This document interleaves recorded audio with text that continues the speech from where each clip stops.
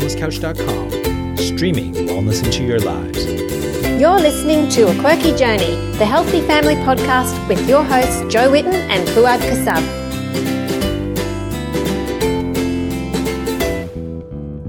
Hello everyone and welcome to today's show. Today we've got a guest called Melissa Geerings, who's a herbalist and naturopath from Newcastle, who I met, and you get to hear the interview shortly. But before we get into the interview, I just wanted to mention something, because during the interview we had a bit of a conversation about mental health and antidepressants. And Melissa's view around antidepressants was that they do come in useful, and this is also a view that we share. And Jo, I know from your perspective, you dealt with Isaac with anti-anxiety medication when he was going through. Step first, Yeah, and but it's always our personal view here, and this is not medical advice at all, but our personal view is that if something is wrong, we always try to look at the underlying cause of the disease.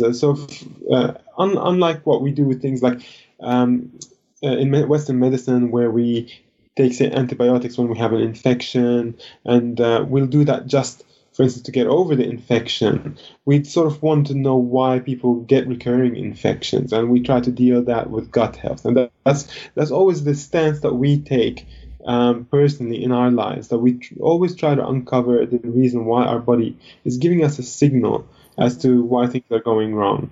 And we hold the view that if you're on antidepressants, of course, this is what you need to be on. But we also encourage you to take a holistic view towards your health and see if there's anything that you can do to improve your symptoms through approaching your health in a holistic fashion. So, Jo, I know we've recorded a podcast. I wasn't there for that one, but we have. So we have talked about this in another podcast with Kelly Brogan, who is a psychiatrist in America, and she doesn't prescribe antidepressants to her patients, and she helps them to heal holistically. And if they are on antidepressants when they come to her, she helps them to slowly wean themselves off that and work through all the issues that are contributing to the anxiety and depression. So we have sort of got this viewpoint with Melissa today, and then we have another viewpoint with Kelly Brogan. So you might want to listen to both podcasts and to sort of, work out what's best for you. In my own situation, like most of you know, Isaac started off on some antidepressants when he was really bad with OCD, but it was never something that we wanted to do long term. We worked really hard to heal his gut so that he could come off those antidepressants, and he did within a year, and he hasn't had to go back on them, and it's been 2.5 years now. I think this is something that we thought we would just mention at the start of the podcast, because we want you to be aware that there is a lot of different viewpoints on this, and you'll hear different viewpoints on our podcast show, and it's good. It makes us think, right? Absolutely. I mean, this is a controversial topic, and we shouldn't really be afraid of getting into these things, talk about them. And I'm really respectful of Melissa that she brought that kind of perspective onto the show.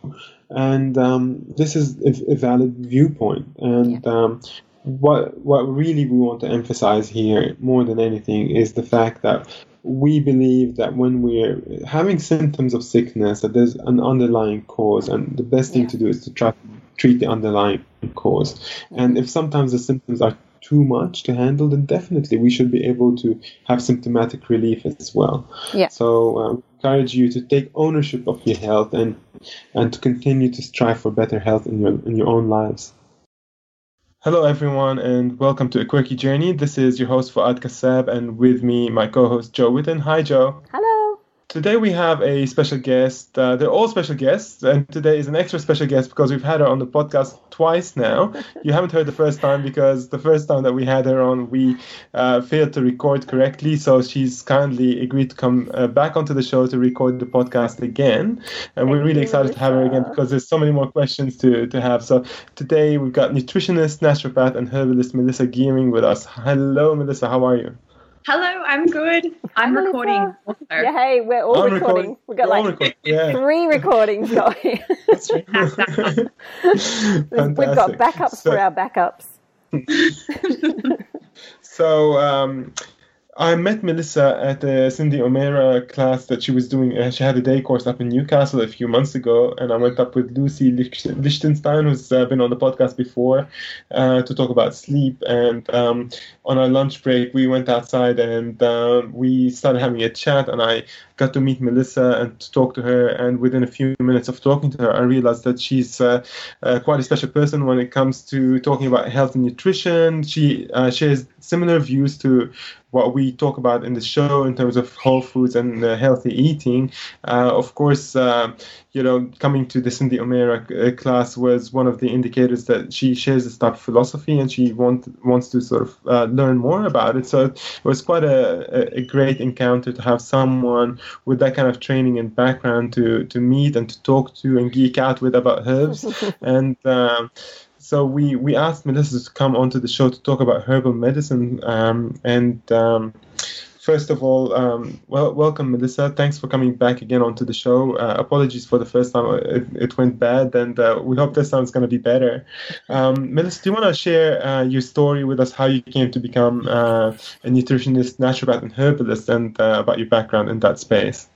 Yeah, sure. Well, thank you. It's a pleasure to be here again. I don't mind talking to you guys. It's not a chore, so it's not a worry. And what an awesome intro. Thank you. I think for me, I'll start from the start, I guess. I always, probably wanted to be a healer, but I went about it I say the traditional route, even though what I do now is more traditional, but into that mainstream medical kind of route through university. I studied nuclear medicine and pretty much hated every second of it. And so I knew that I wanted to work with people and I wanted to help, and I studied really hard in my HSC to get a good enough UAI to get into something medical related at university. And when you are at school, there's not really an option to I never even knew what a naturopath was, to tell you the truth, until I reached my 20s. And I think, one of the things that we really work on now in my industry is letting kids know that this is an option, for a vocation and for an occupation. But yes, I went to uni and I did that, and then, hated it, like I said, and ended up getting really sick from that and chronic fatigue and stuff like that. So because it's a really hard kind of, as you know, if you want to do anything in the medical industry, that tend to push you to the breaking point. Yes. So, anyway, ended up, one of my friends actually said to me, you should be a naturopath. And I was like, what is that? So I looked it up, and I called around a bunch of people in Newcastle at the time and said, can I just come and see what you do? And I got a bunch of no's at first. And I was like, oh, well, I don't really know if I want to do that if these people aren't even willing to, kind of talk to me about what they do. And I think traditionally there has been a lot of, defensiveness from naturopaths and my industry to the general public, and probably thinking that I was just somebody trying to make a fuss or, shed a negative light, which hopefully is starting to change with the new generation of us coming through. But finally somebody said yes, and I went in and seen what she did, and she actually straight away was like, you're not eating anywhere near enough, you're not eating the right kinds of foods, and this was just in a hour meeting where we kind of just were, chatting about what she did, and she was like, you look really anemic and all these kind of things that she just could see about me, and I was really underweight at the time. So that sounds familiar to me. Yeah, I fell in love with her immediately, and I was like, I want to do this, I want to be able to make these potions and some of the really cool stuff that she showed me she was doing at the time. And she was very traditional herbal medicine, which I still holds a huge place in my heart, even though I practice evidence-based medicine now. And then, I guess my journey with food started when I got a parasite from Bali in 2014, and again went down that same route. So my constitution's not very good if things aren't quite right for me in terms of food and taking care of myself. So when I got this parasite, it really kind of hit me really hard, and I had to, pretty much 1.5 to 2 years of getting rid of that and the same kind of symptoms as when I wasn't well. So I wrote a book on that, and that's really brought the nutrition aspect of what I do to the forefront now. So I do lots of food intolerance and things like that with my clients because of that experience. So that's probably where I've come from. And now I do dabble a bit of everything and write books and I'm in the clinic and I'm on social media a lot because that's a big part of it as well. So yeah, got to kind of be an all-rounder to be a naturopath these days. Yeah, you sure do. So is a naturopath someone who is sort of similar to a doctor but just uses natural medicine? Is that, or is there a bit more of a distinction between a naturopath and a Western trained doctor? Yeah, I think that's probably a controversial question, Fuad, depending how I answer it. If I go to a dinner party and somebody says, "Oh, what do you do?" I say I'm a herbalist, and they just kind of look blankly at me, and I say I'm a doctor, but I give people natural herbs instead of medicine, the pharmaceuticals, and they go, "Oh, okay, cool." But know that if my naturopathic colleagues were listening, they would kick me because there is so much more that we do. So we spend a lot more time with people in terms of getting to know, what their body is all about in terms of a holistic approach and looking at their diet and looking at their lifestyle and not just looking at them from a presentation of symptoms, which I think a doctor, and no fault to them, but they only have 20 minutes if you're lucky with people. They, I've got a cold or flu, or I've got this infection, or I've got this or that. So it's very symptom-based and disease-based, whereas we kind of come at it from, we'll definitely cure the cold and flu, but why are you getting the cold and flu? Can we prevent it next time? This is one thing I really noticed when I first went to a naturopath. I'd gotten so frustrated with not getting the help I needed, and every time I went to the doctor, I was rushed through. I remember going to the doctor one day, and as I was walking down the hall following him back to the room, he was looking behind him and looking at me as we were walking, saying, "So what's the matter? Like, hurry up, quick, tell me what's the matter." I'm thinking, my goodness, we haven't even got to the room yet. And he was in such a rush, and I just felt like I could never get the help I needed. And the first time I went to a naturopath, the appointment was like an hour and a half.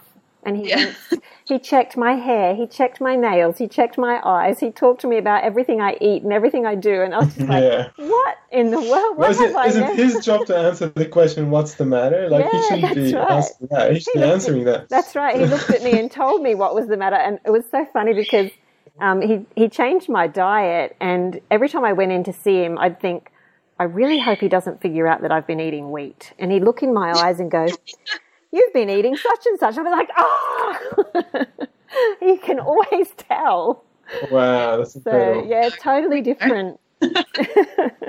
Couldn't hide. There's still a little bit of magic to what we do, I think, in embryology and in herbal medicine. So I love that. I really love that.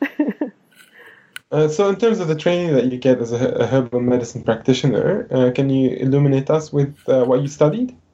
Yeah, so there's not much that we don't look at. And in terms of ongoing study, it is continuous. Like, I finished my bachelor degree this year, and then most of us go into a master's degree as well. So we're always kind of studying. But initially, you get an advanced diploma.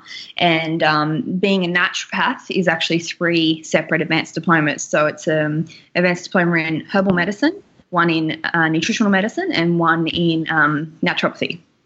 And then you normally have to do a component of either massage or homeopathy as well to round off that naturopathy kind of degree. So, when we do herbal medicine, we study hundreds of herbs, and we don't use them all every day, but certainly, you need to know the botanical names of each, what family that's from, the constituents of each, and that goes into a lot of depth. And we also then do the study of pharmaceuticals and, pharmacodynamics and how our drugs, the drugs that are commonly used, are affected by herbs or vice versa and things like that. So lots of anatomy and phys and, lots of, we look at all the biochemical testing as well so that we know how to read testing and how to refer people for that. And, it's quite in-depth and comprehensive. But actually at the end of this year is the last year that we'll actually do a teach-out of advanced diplomas. So I teach the college in Newcastle. and we'll teach out advanced diplomas. You will only be able to study a bachelor degree of naturopathy coming into 2018, which I think is so exciting because it really raises the bar for us because we are healthcare practitioners. And I think it's really important that our education is at a higher level, and the bachelor degree will do that. That's good. One thing that I want to focus on is the nutrition aspect and the nutritional aspect and the naturopath work is really the herbs side of things. Because since we last spoke, I've actually gone and bought 3 books about herbal medicine, and I've been immersed in that world, and I've been reading a lot about it, and it's fascinating to me, and I'll share my thoughts throughout this podcast. But first of all, for our listeners who don't know about drugs and plants, can you talk to us about the relationship between drugs that we commonly have in pharmacies and plant equivalents, and the historical relationship between plants and drugs? Yeah, for sure. I have to ask, have you got Green Pharmacy by Barbara Griggs? No. There's another book he's going to put on his list. Get out there and get that. What's it called? It's Green Pharmacy by Barbara Griggs. She is amazing. So she wrote this fantastic book, and I actually took a lot of her influence to write my first aid book when I made my first aid kit, because she really talks about where we've come from and how every single doctor and every single pharmacist used to be a herbalist. It was that simple. We only had plants to use as medicine before we started isolating constituents and putting them into the pharmacy, pharmaceuticals that we use now. And a lot of the pharmaceuticals that we use originated from a plant constituent. So as a herbalist, there's a philosophy of using a whole plant, a whole herb, whatever part that might be, but we don't separate it. So we take turmeric, for example, and use that whole turmeric herb. Whereas, and there's a huge crossover between supplements and pharmaceuticals at the moment, because they will take one kind of ingredient. When I say constituent, I'm referring to an ingredient. Say if you have 30 ingredients in your cake and you take one ingredient out, certainly that ingredient isn't going to function as it would if it was with all the others to make a cake. So, when we look at turmeric, they take the curcumin out of it and isolate it, and it becomes more potent, more volatile, so can have different effects and can have side effects as well. So a great example of that, herbal versus pharmaceutical, is white willow. White willow bark we still use for pain relief. I've got some in my own dispensary, and I love it and I use it all the time. But what they did was take aspirin out of white willow and use that as a pain reliever. We all have heard of aspirin or used it in the past. It works quicker. It's fantastic for pain, but we know that if you take aspirin, long term, or don't have it with food, that it can cause ulcers in the tummy because it kind of burns it. So that's a really good example of the volatility of something when it's taken out of its whole form. So this is actually the perfect thing to talk about, because when you mentioned this last time on the podcast, that's what really, really got my mind going. Because after we hung up, I was thinking about this idea of like white willow being, something that doesn't cause the side effects that aspirin does. And I went in to have a look at white willow online. I searched as much as I can, and I found out that what happens is within the white willow bark, there are these tannic compounds, basically the bitter chemicals within the bark, which if you have white willow tincture, you'll taste them. These tannins are protective to the gut lining. And then the white willow bark also still has the active compound of aspirin, which is salicylic acid. Is that correct, Melissa? Yeah. All right. So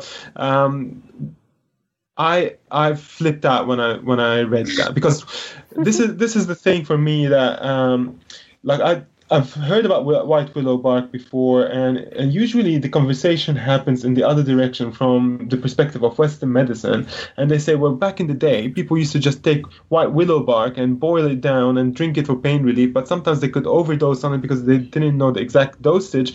Every tree was different, and sometimes people could just have way more than they need, and it could cause like issues for them.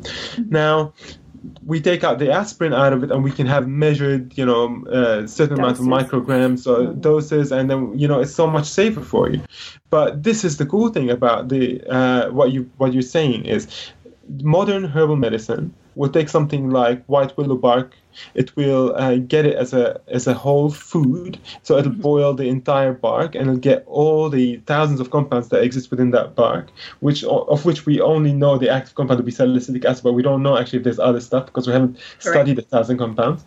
And then together we mix them together. We don't mix them. We have it in the tincture, and when we have that, it's like a whole food. It's like eating, say, a sweet potato or eating like an apple versus drinking apple juice. And we all know that apple juice causes a lot of blood sugar fluctuations and all these detrimental issues. But then when you have it in whole food, it doesn't have those effects. But then add on top of this the ability for us now to have really measured herbal medicine extractions. Like we have white willow bark, which you can give from your dispensary, which we know exactly contains this much per milliliter of salicylic acid. Everything that I use has a dosage range, and that is from thousands of years of anecdotal evidence and all of our clinical research as well. So when I said before I practice evidence-based medicine, it is, hey, this willow bark has been used at this dose to treat headaches in this cohort of people. So sorry? Oh, I was going to say, yes. So we have dosage, which this is the big thing here, because one of the things to really avoid herbal medicine is like the complete randomness of extractions would have been a cause for concern. If people are dealing with highly potent plant extracts and they don't know the dosage, they could certainly be harmful, because the difference between like a poison and a drug and food is really the dosage. And if we go too high on anything, it might be detrimental for us. So it's fantastic to see that, with your practices, we have these these dosed medicines that we can take, which, like, I'll see a pendulum swing back towards the herbal medicine route if people start realizing this, because they'll see that it offers actually the best of both worlds. Like, it gives you a whole food, it gives you something that protects you wholly. Like, the plant will give you everything that you need for the active function of that plant to take place within you. But at the same time, it's completely safe, because we know how much you're getting every time, which is a concern that people have had ingrained in them out of the Western medicine view. So this blew my mind, and it just got me thinking about all these things that we've been avoiding having as plants in our lives, just out of that fear. And there's just so many. There's 500,000 plant species on this planet. And that, so it's just an amazing world to explore and to start looking into. So maybe can you talk to us about some of your favorite plants that you use and how you use them? Yeah. I think 2 points. It's completely safe if it's prescribed by somebody who has, done the work to be able to prescribe it. Like, you can buy some of these herbs off the shelf and they may not necessarily be suitable for people, and, the drug interactions, if they are on other medication. I think it's really just an important point from my clinical perspective. Yeah, of course. There's a huge, I think the general public thinks all herbal medicine is safe sometimes, and, I think it's still medicine. We need to respect that, definitely. And the other thing is, it would be very rare for people to overdose on a true white willow herb because of that bitterness, and because when we taste it we go, oh, that's enough, like, that's quite bitter. And traditionally we know that wasn't a food that you would have a lot of. Does that make sense? Yeah, of course. Yeah, because it indicates like a dosage for us. Usually we can detect bitterness because it's usually toxic. When we have something extremely bitter for us, we avoid it. A shaman or a medicine man or woman who would A, know that already probably, but also B, you know, have some idea of what that was based on when they tasted each plant. So if it came from a different tree, then they would know that that one was stronger than the last cultivation had. But herb-wise, I think I always find this really difficult. Last time you asked me, I was like, the herb, you know, I have probably have 2 dispensaries and 100 herbs between them. But I always I just try to think of the ones that I get in like a big 2.5 litre because I go through them so much. So it would definitely be licorice. And when I tell someone I'm putting licorice in their mix, they tend to either they have it's got a polarizing effect, you know, they screw their nose. I hate licorice confectionery candy stuff, you know, or I love licorice.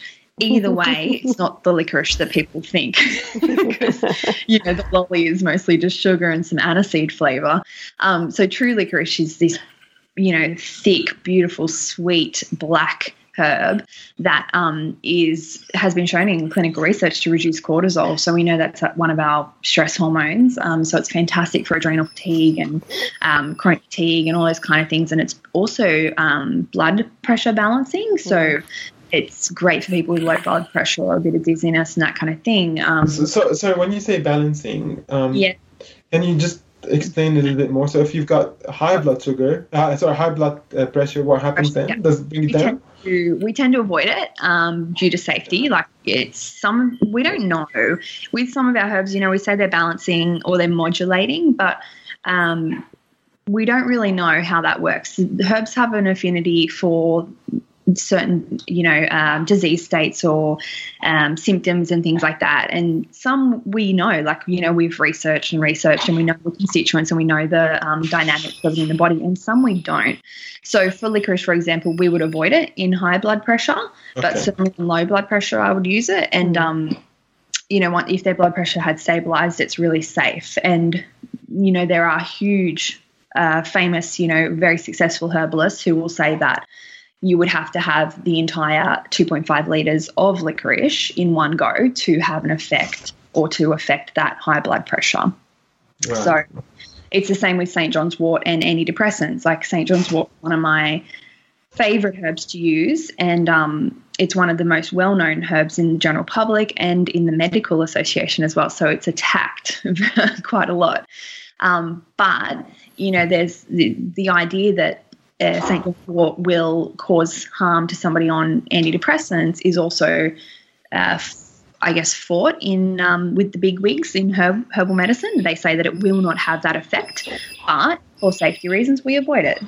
So we're very respectful of that, and we don't want to harm anyone. And there's probably 15 other herbs that I could use for depression anyway, so we're very, I guess, wary of that. But yeah, we do. That word balancing is not exacting. It's not an exacting science still. I because I read. Oh, sorry. No, go. Go on, Joe. No, that's all right. Okay. I remember when I first started going to the naturopath, my blood pressure was really low. And, I had licorice in mine. And within about 2 weeks, things leveled out. I'm not sure what else he put in there. Can't remember. But it really helped. Yeah, so maybe that's also a good point to talk about. It took you 2 weeks to see benefit out of this, whereas typically with other medicines it's something that's instant. Melissa, maybe you can tell us how people should be approaching herbal medicine and not to confuse them with the effects of Western medicine. Yeah, I guess for me, I would expect to see something happen for you, Joe, something positive in a couple of days. And then, yes, certainly it'll take a little bit longer for us to get like some really good holistic benefits. For anything hormonal, we say, I'd say 3 months, up to 3 months. But if you come in with a specific symptom like fatigue or heavy bleeding, I would expect to see that benefit within a couple of days. Like I can definitely reduce that bleeding in a couple of days to a day even, and we can give people a bit more energy in a couple of days. We can get people better sleep in a night or two. So that misconception that herbs are going to take ages to work, certainly not. And I think it takes a really good practitioner for when that person comes back after a week to decipher, because we're really busy and we just, we take our herbs and we keep going on with life and we get caught up in it all. But, when people come back to that first follow-up, that's always my favorite, most exciting time because, I go back to the really specific stuff that they told me and they go, oh, yeah, well, that was gone the next day, or that I felt better after 2 days, or like yesterday, my blood pressure was perfect, It's a bit vague to me because it was about 12 years ago. And that, that's really fine. But I do remember the first visit, like you say, the differences because he did the live blood analysis and you could just see the difference. It's amazing. Yeah. So I'll share a story that happened after the podcast. Jo came to visit in Sydney with her family, and I took them to a trip to the Blue Mountains. And we were in Katoomba and walking around, and I see this herbalist shop just above the street level, and I'm like, I'm gonna call them and get some white willow bark off them. So I called up and I said, hi, do I need an appointment? Because I'm just after some white willow bark. I just wanted, a friend has told me it's good for pain. I'm going to try it out. She said, no, that's fine. I can give you, some white willow bark. So I went and got some tincture from her. And she said, take, half a teaspoon twice a day. So I took that, and I have scoliosis, which causes aches and pains in my body that I've lived with for years. Then not, terrible, but they're quite uncomfortable. And I started experiencing within an hour this improvement in my body. I was just feeling so much better, so much more relief. My body just relaxed a little bit more, because when you have pain, you sort of hold yourself in certain ways where you try to avoid certain positions. And it just felt fantastic. And then for the next few days I was taking it, the pain was really well modulated. It didn't disappear. It was much better. And also what I noticed is back in the day when I used to be really sick, I used to have systemic acne that covered my entire body from head to toe, really. And that went away with a whole food diet, and I only have remnants of that now, and it's sort of on my face, around my beard, and it's not a lot, maybe 2 or 3 bits of acne that come up. I find them hard to go away. They're almost always there, but the rest of my body's fine. And I thought, all right, maybe these are remnants of being sick all this time, and having gut issues that haven't completely resolved themselves.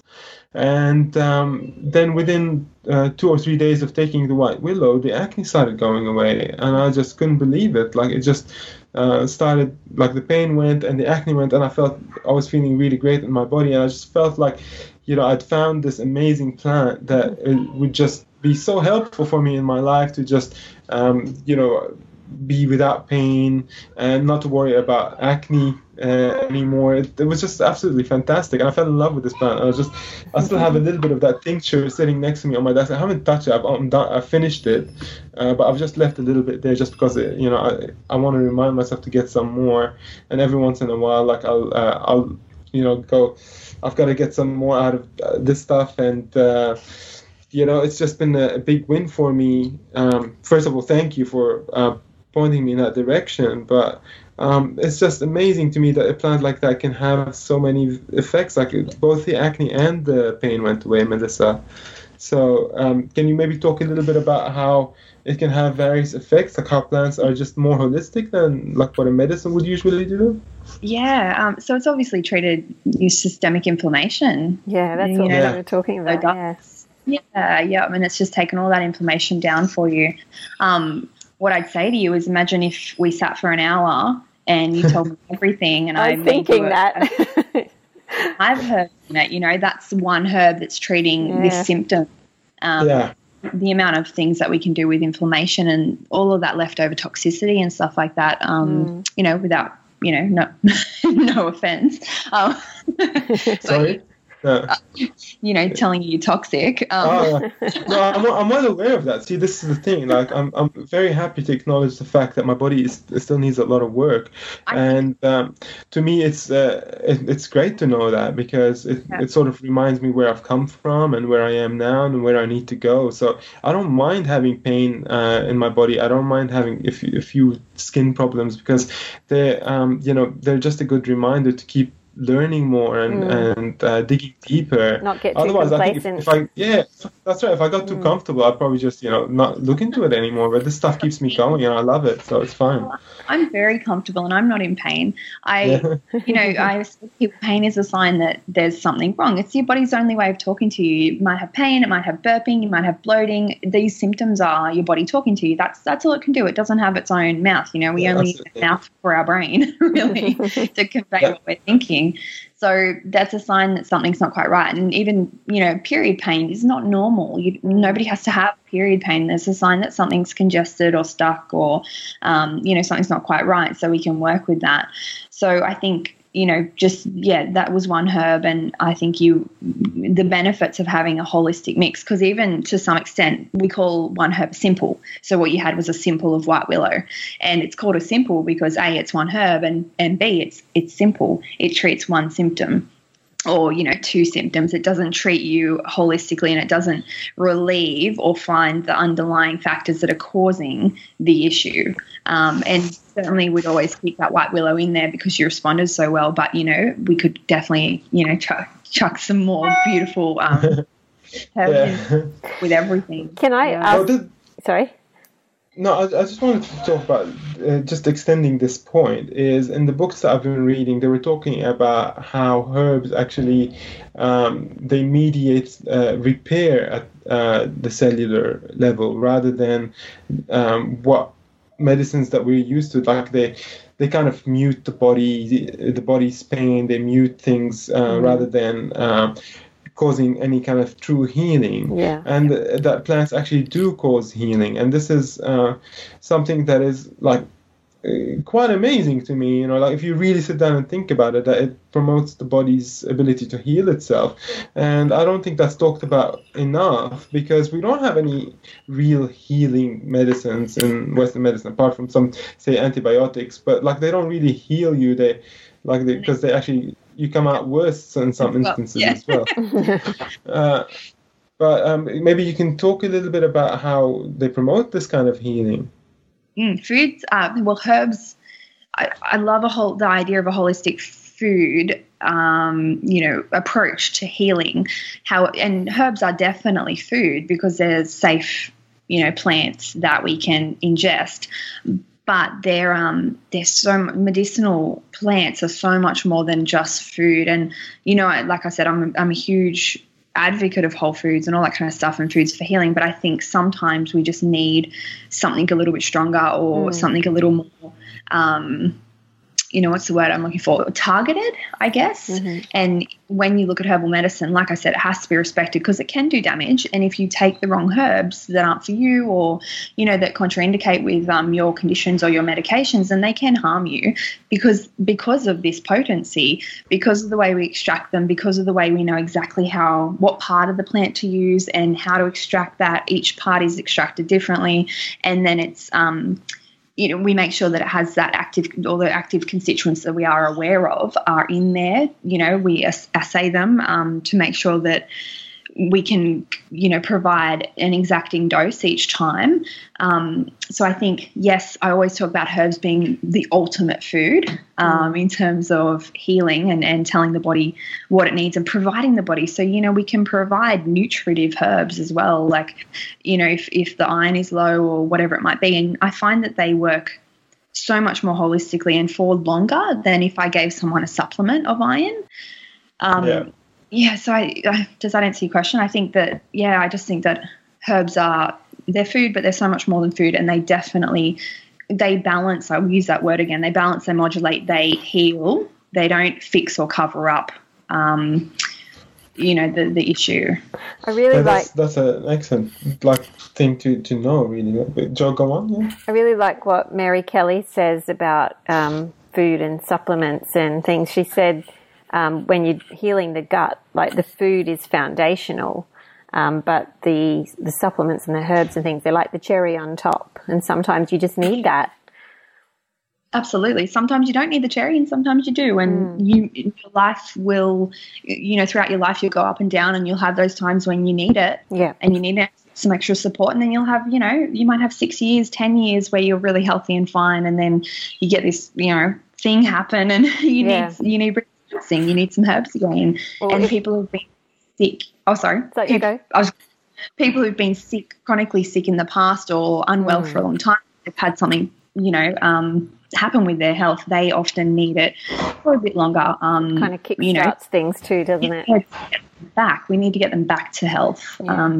So sometimes that's a bit harder, but yeah. When I was so sick, like about 12 years ago, and I first started going to the naturopath, what I wanted was, because I'd never been able to get the help I needed with my diet, the doctors and nutritionists just really hadn't helped me there, even though I knew deep down that there was something that you could do with diet, surely. So when I went to the naturopath, he really focused on that, but then also the herbs. And he said, once you are going really well and your body's balanced out, then you can pull back on the herbs and just use, as you need it.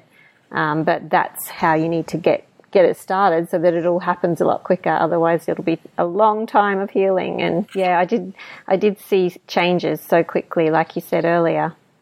Yeah, and that's always our goal, is to get people to a well place so that changes that we make around the herbs or the supplements, can keep doing the work once we've, kind of built the stepping stones, I guess. Yeah. Built you back up again. Yeah.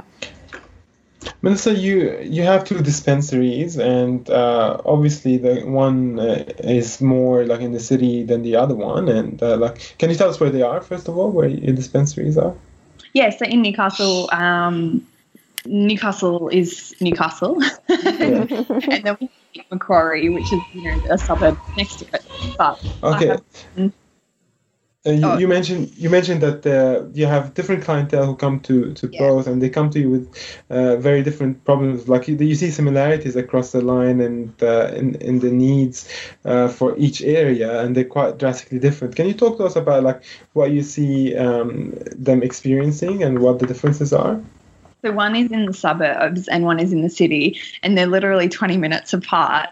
But when I opened Hamilton last year, the difference in the clientele that I saw was so interesting and eye-opening for me, because in the suburbs, and I should preface by saying that my suburb clinic at Warners Bay is in a gym. So I tend to attract healthy people. They're already going to the gym. They might be going to yoga. They might be seeing the physios there, whatever, and they tend to be really healthy. I guess health-minded, eating all these great foods and stuff like that, and just need a little bit of reworking, or they have these underlying conditions that they want to treat, and that's fine. And then when I moved into the city, I started getting these really kind of sick people, and mostly it's because they're all coming from the offices. They're working in the city, which, as you get further into Newcastle, it does get a little bit more toxic because we have a huge, kind of coal mining industry here. So they're breathing, the air that they're breathing is different. I live in Newcastle City, and I can literally run my finger along my kitchen bench top and get black coal dust. So we're breathing that in every day. And the office workers are just a whole other kettle of fish, really. They're often sickly. Their immune systems are low. They're working, I had a client in yesterday. She's working a 12-hour day and then going home and working as well. So they're overworked, they're stressed, often their mental health is suffering. And so, I just found that I needed different herbs. And actually I do a lot more sleep tonics at my city clinic, because people therefore aren't sleeping very well. It's that whole cycle. And then just thing. Yeah, it goes into their whole life. Yeah. So definitely different there. It's very interesting. You also have a first aid kit, like a medical herbal first aid kit. Can you talk to us about that one?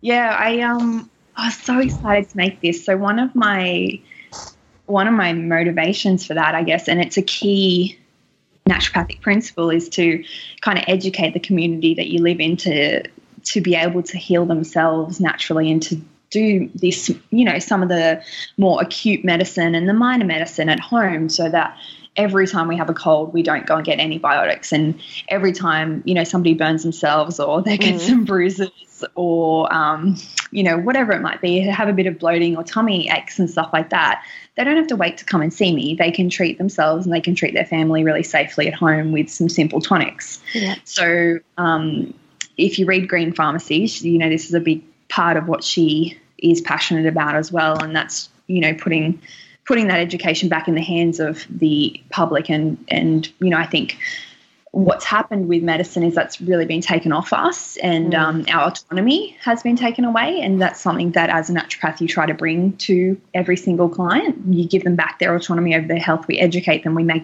We allow them to make the choices. So nearly every consult I'm finding myself saying, okay, we have a couple of options here, and I'll put it back in their hands because it's their health. And it has to be something that they can do and they can sustain and that they want to do. I can't tell somebody that they can't eat this or they can't eat that. And then, they go home and they're still eating that, and they come back for their follow-up and they go, oh no, I stopped eating that. Like, they have to be comfortable and it has to be doable, and they have to, go home and do it and not feel like they have to lie to me. So I created, this first aid kit, and it's just got some really simple, safe tonics. Like, it has a pain relieving tonic, which has willow and turmeric in it, actually, which can be used for period pain or headaches or all those kind of minor aches and pains, arthritis, stuff like that. And it has a tummy tonic, which is, gets rid of bloating or what I call accidental ingestion. So if you are intolerant to gluten, for example, and you accidentally have some, or some idiot gives you gluten at the cafe and then it's called gluten-free, then, you can have a little bit of this tonic and it moves it through and stops it stagnating, it stops the bloating. It's great for IBS and stuff like that. And it has bruise cream, which is arnica cream. It has calendula cream, which is super versatile for kids and, nappy rash and itchy bites and things like that. I think it has like 6 tonics, 2 creams, and I've got some. I really hate that alcohol stuff that you get from the hospital stuff. You do your hands with it. Yeah, alcohol wash. Yeah. So I put a natural version of that in as well. We made with grapeseed extract. So people just have some options when if they're at home, they can pull that out. And sure, you could chuck some Nurofen in there. You could chuck some other bits and pieces, like some of that more normal basic first aid, because I really believe in both types of medicine. And, part of my path may be to study medicine at some stage, which I'm really passionate about. It's just deciding whether to undertake that 10-year kind of, huge thing.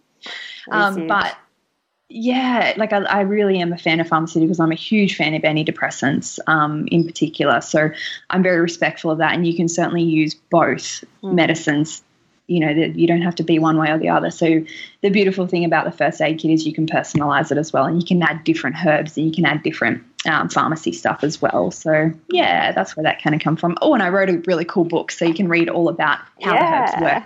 Tell us what the book's called. Oh, that's a little one with the first aid kit. It's just called Natural First Aid. It comes with it, So it's just this little book, and it tells you what is in each tonic and how that works, and why I put it in there, kind of thing. So yeah, that's good. I keep meaning to get that. So fantastic. So look, there's a point I want to sort of talk about, because this is not something that we. I imagine we'd get into now, but since you mentioned it, and typically we've had other people come on the show to talk about these things in particular, like Dr. Kelly Brogan. She came and talked about antidepressants, and she had a completely different view to you around, she thought that they were actually quite bad for people to take, and especially as a long-term intervention, and her job as a doctor, she was prescribing them, and then now she's trying to get people off them as in her practice, and that's what she does. I'm not sure if you're familiar with her work, but she was one of the speakers at the Mind Forum. She's the keynote speaker at the Mind Forum last year. I'm just interested in your take on antidepressants and why you're such a big fan of them. Typically in the natural medicine world, they're viewed with quite a bit of skepticism. So love to hear what you like so much about them.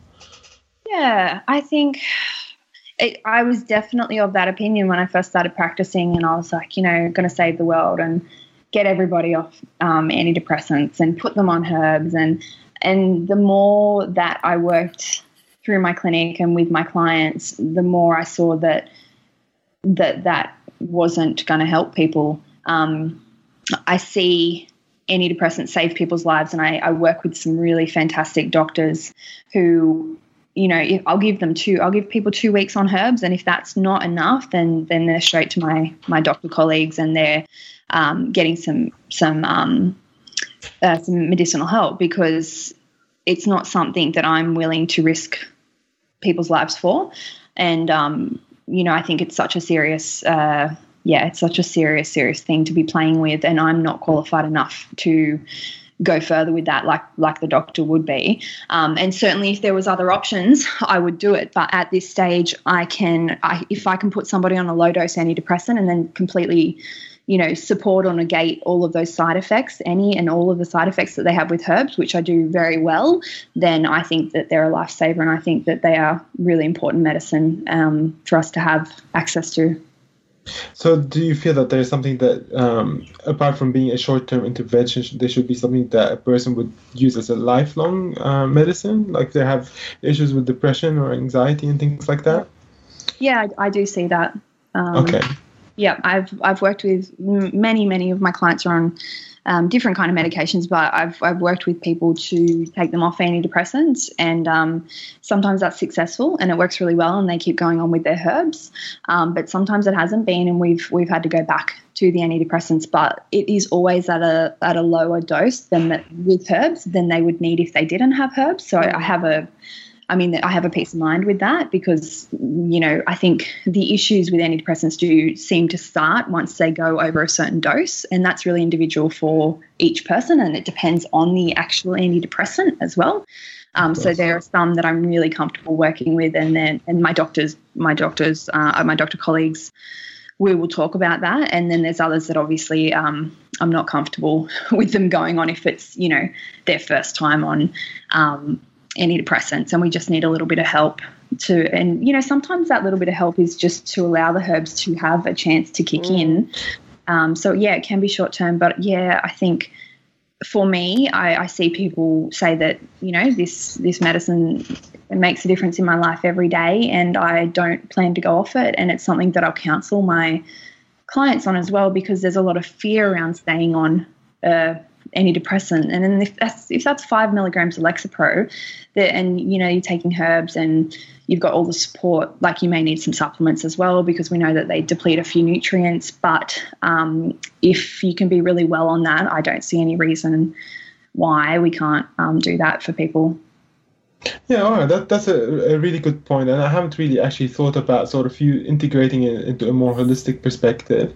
It's not something that I've considered. I don't actually personally have any experience with any of these drugs, but a lot of people in our community, and so does Jo in her family. But yeah, it's an interesting take on sort of trying to sort of allow them to stabilize a person until either the herbs kick in, or if they're at a low enough dose where the side effects are minimal and can even be mitigated by the herbs or supplements or whatever it is that you take. That's an interesting. I'll take that away and have a think about it.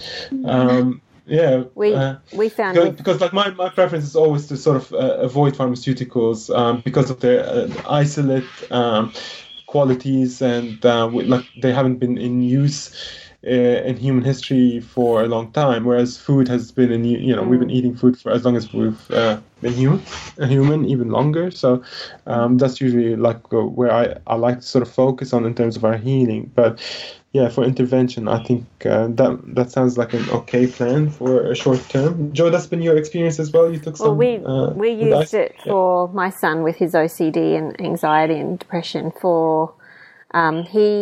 It was an intervention, definitely. And then we got straight into the gut healing. And when he had worked through gut health and was doing a lot better with that, he was able to come off the antidepressants slowly. And at first I was thinking, it's the antidepressants. Can you hear me? Jo? Yeah? Jo. All right. Repeat from this. I say, talk about how you were doing, Isaac took the antidepressant. It cut off from that point. So just start from the top about Isaac. Okay. So when my son Isaac's OCD got really bad, I took him to the doctor and he was put onto antidepressants, just a very low dose. And straight away we went on to the GAPS diet and started working through that. And it was really amazing to see how quickly he improved. But I thought at first, what if it's just the antidepressants? You know, it was worrying me that if we took him off the antidepressants, he would just go back to where he was.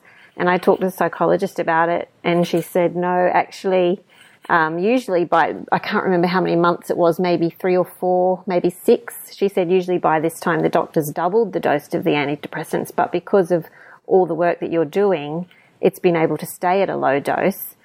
She said it's not just the antidepressants. And then after another, say, 5 months, I think it was less than a year, and he was able to go completely off his antidepressants, and he hasn't been back on, and that's been a year and a half, I think, that he's been off.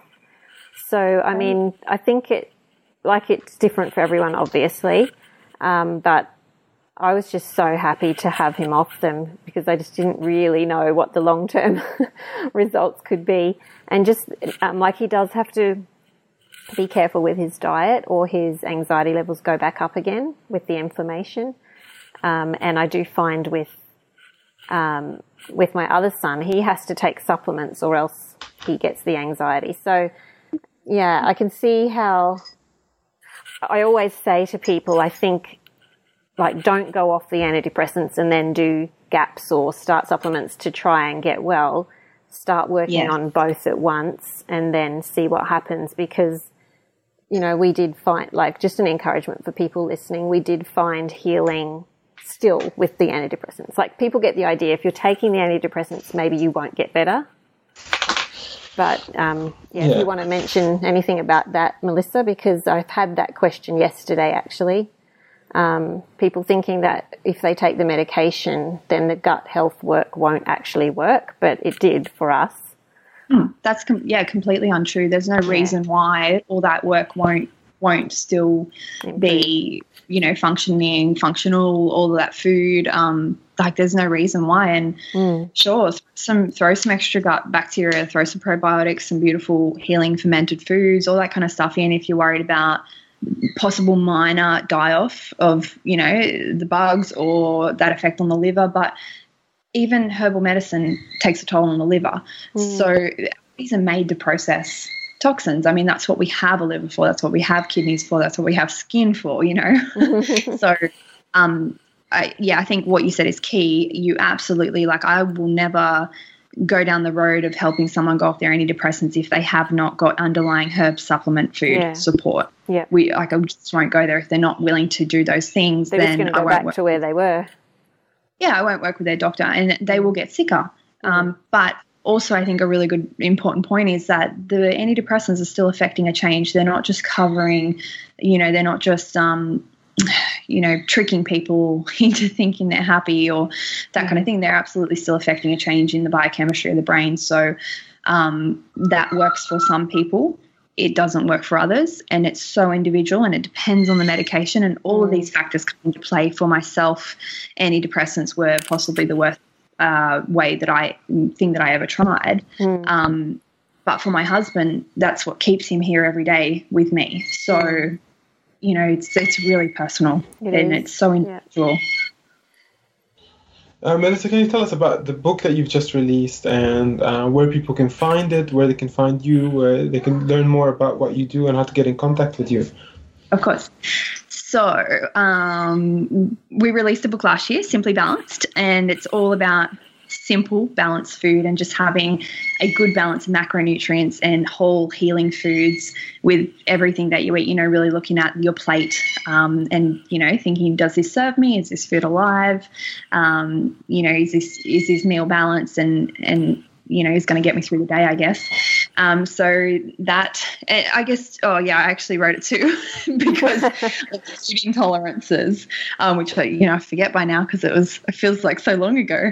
I wrote it because of food intolerances. My experience with all of my clients, I started kind of, didn't set out to write a cookbook, started writing recipes for every single client who came in with these food intolerances. And so I put them all in this Word document and I'd email it to them, and change things for different people. Oh, yeah, but it took me forever. and then I had people ask for pictures. They wanted photos of course. People don't like cooking without pictures, we've found. Yeah.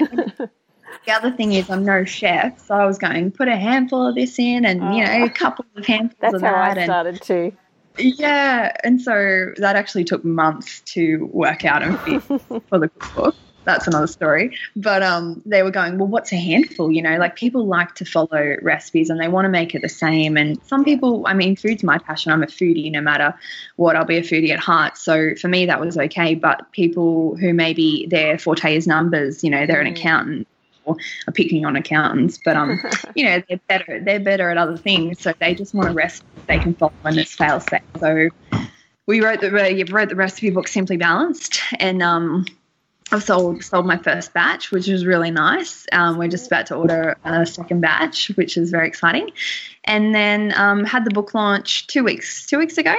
But because we'd already sold them all, actually pre-sold my second book, which comes out in April, which is all kind of gut healing and sort of stuff I spoke about, working from a different perspective, but looking at rather than soups and, that traditional kind of gut healing route, looking at using a whole animal from, nose to tail, and what stuff we can get from that animal in terms of gut healing and, nutrition. So it's kind of an ethical approach, I guess, to meat eating as well. That's good. When does that come out, Melissa? Well, they can pre-order it on my website. So okay. All this stuff's on my website, first aid kit, books, all that kind of stuff. So comes out in April though, isn't it? Yeah, we'll have copies. Yeah. So the pre-order is really we do like a pre-order to, I don't know if you guys. Yeah, we did too. Yeah, self-publishing is hard work and it's so expensive. Yes. So we give people a discount if they pre-order because it helps me to order the books. So I'm very thankful of all that support. So yeah, they can go in for the pre-order, get a discount, or they can wait till it comes and pay full price, whatever they want to do. Awesome. That's good. Melissa, thank you so much for coming on the show. Really appreciate the insight that you've given us today, and hopefully I'll have a chat to you soon as well to book in that hour to talk about what herbal supplements I can use within my own life to improve it and to address some underlying issues. So expect a call from me soon, and really thanks so much for being here today. Yeah, thanks so much. Thanks for having me. Thanks for giving us another chance too. It was great. I didn't press record. Did you press record, Joe? Of course I did. Sure. All right, guys. Well, we'll chat to you within next 2 weeks as well. Come back and listen to the podcast again. We come out every second week. And what's new, Joe? What kind of news shall we tell everyone here? We're if you have book's coming out in early April. If you've pre-ordered the cookbook, it hits the shores in early April, and then the people who are actually looking after the postage for us said it'll take them around a week to get around 6,500 books out to everyone. So that's a bit crazy, but we'll hopefully get your copy by middle April. And what else? If you have pre-ordered, make sure you check your email or get the person who ordered for you to check their email, because we just sent out an update yesterday with 2 free recipes from the book and you don't want to miss them. You'll also be getting an SMS from us closer to the date and an email in case you've changed your address. You'll be able to update your address with us before the shipping takes place. Joe and I are looking at doing a gut health retreat up in the Atherton Tablelands near where Joe lives. The most amazing part of Australia. If you haven't been there, you've got to go. And it's going to be a 3-day retreat in the most beautiful part of this tropical paradise. Is it subtropic? What do you call it? Wet tropics? It's wet tropics, yes. Wet tropics. Yeah, it's an incredible part of Australia. If you haven't been there, you're going to love it. Lots of waterfalls, crater lakes, places to go swimming, wildlife. It's full of Joe's family, though, so if you don't like Joe and her family, then... Yeah, watch out. You'll meet them everywhere. Yeah, no. That's right. Cool. Joe, I'll chat to you soon. And Melissa, thanks again. Thanks, everybody. This has been a production of TheWellnessCouch.com. Check us out on Facebook and join in the conversation on Facebook.com/The Wellness Couch. Subscribe to each show on iTunes and check us out on Twitter. The Wellness Couch, streaming wellness into your lives. Whilst the Wellness Couch presenter endeavour to provide accurate and helpful information to their listeners, these podcasts cannot take into account individual circumstances and are not intended to be a substitute for health and medical advice from a qualified health professional. You should always seek the advice of a qualified health professional before acting on any of the information provided by any of the Wellness Couch podcasts.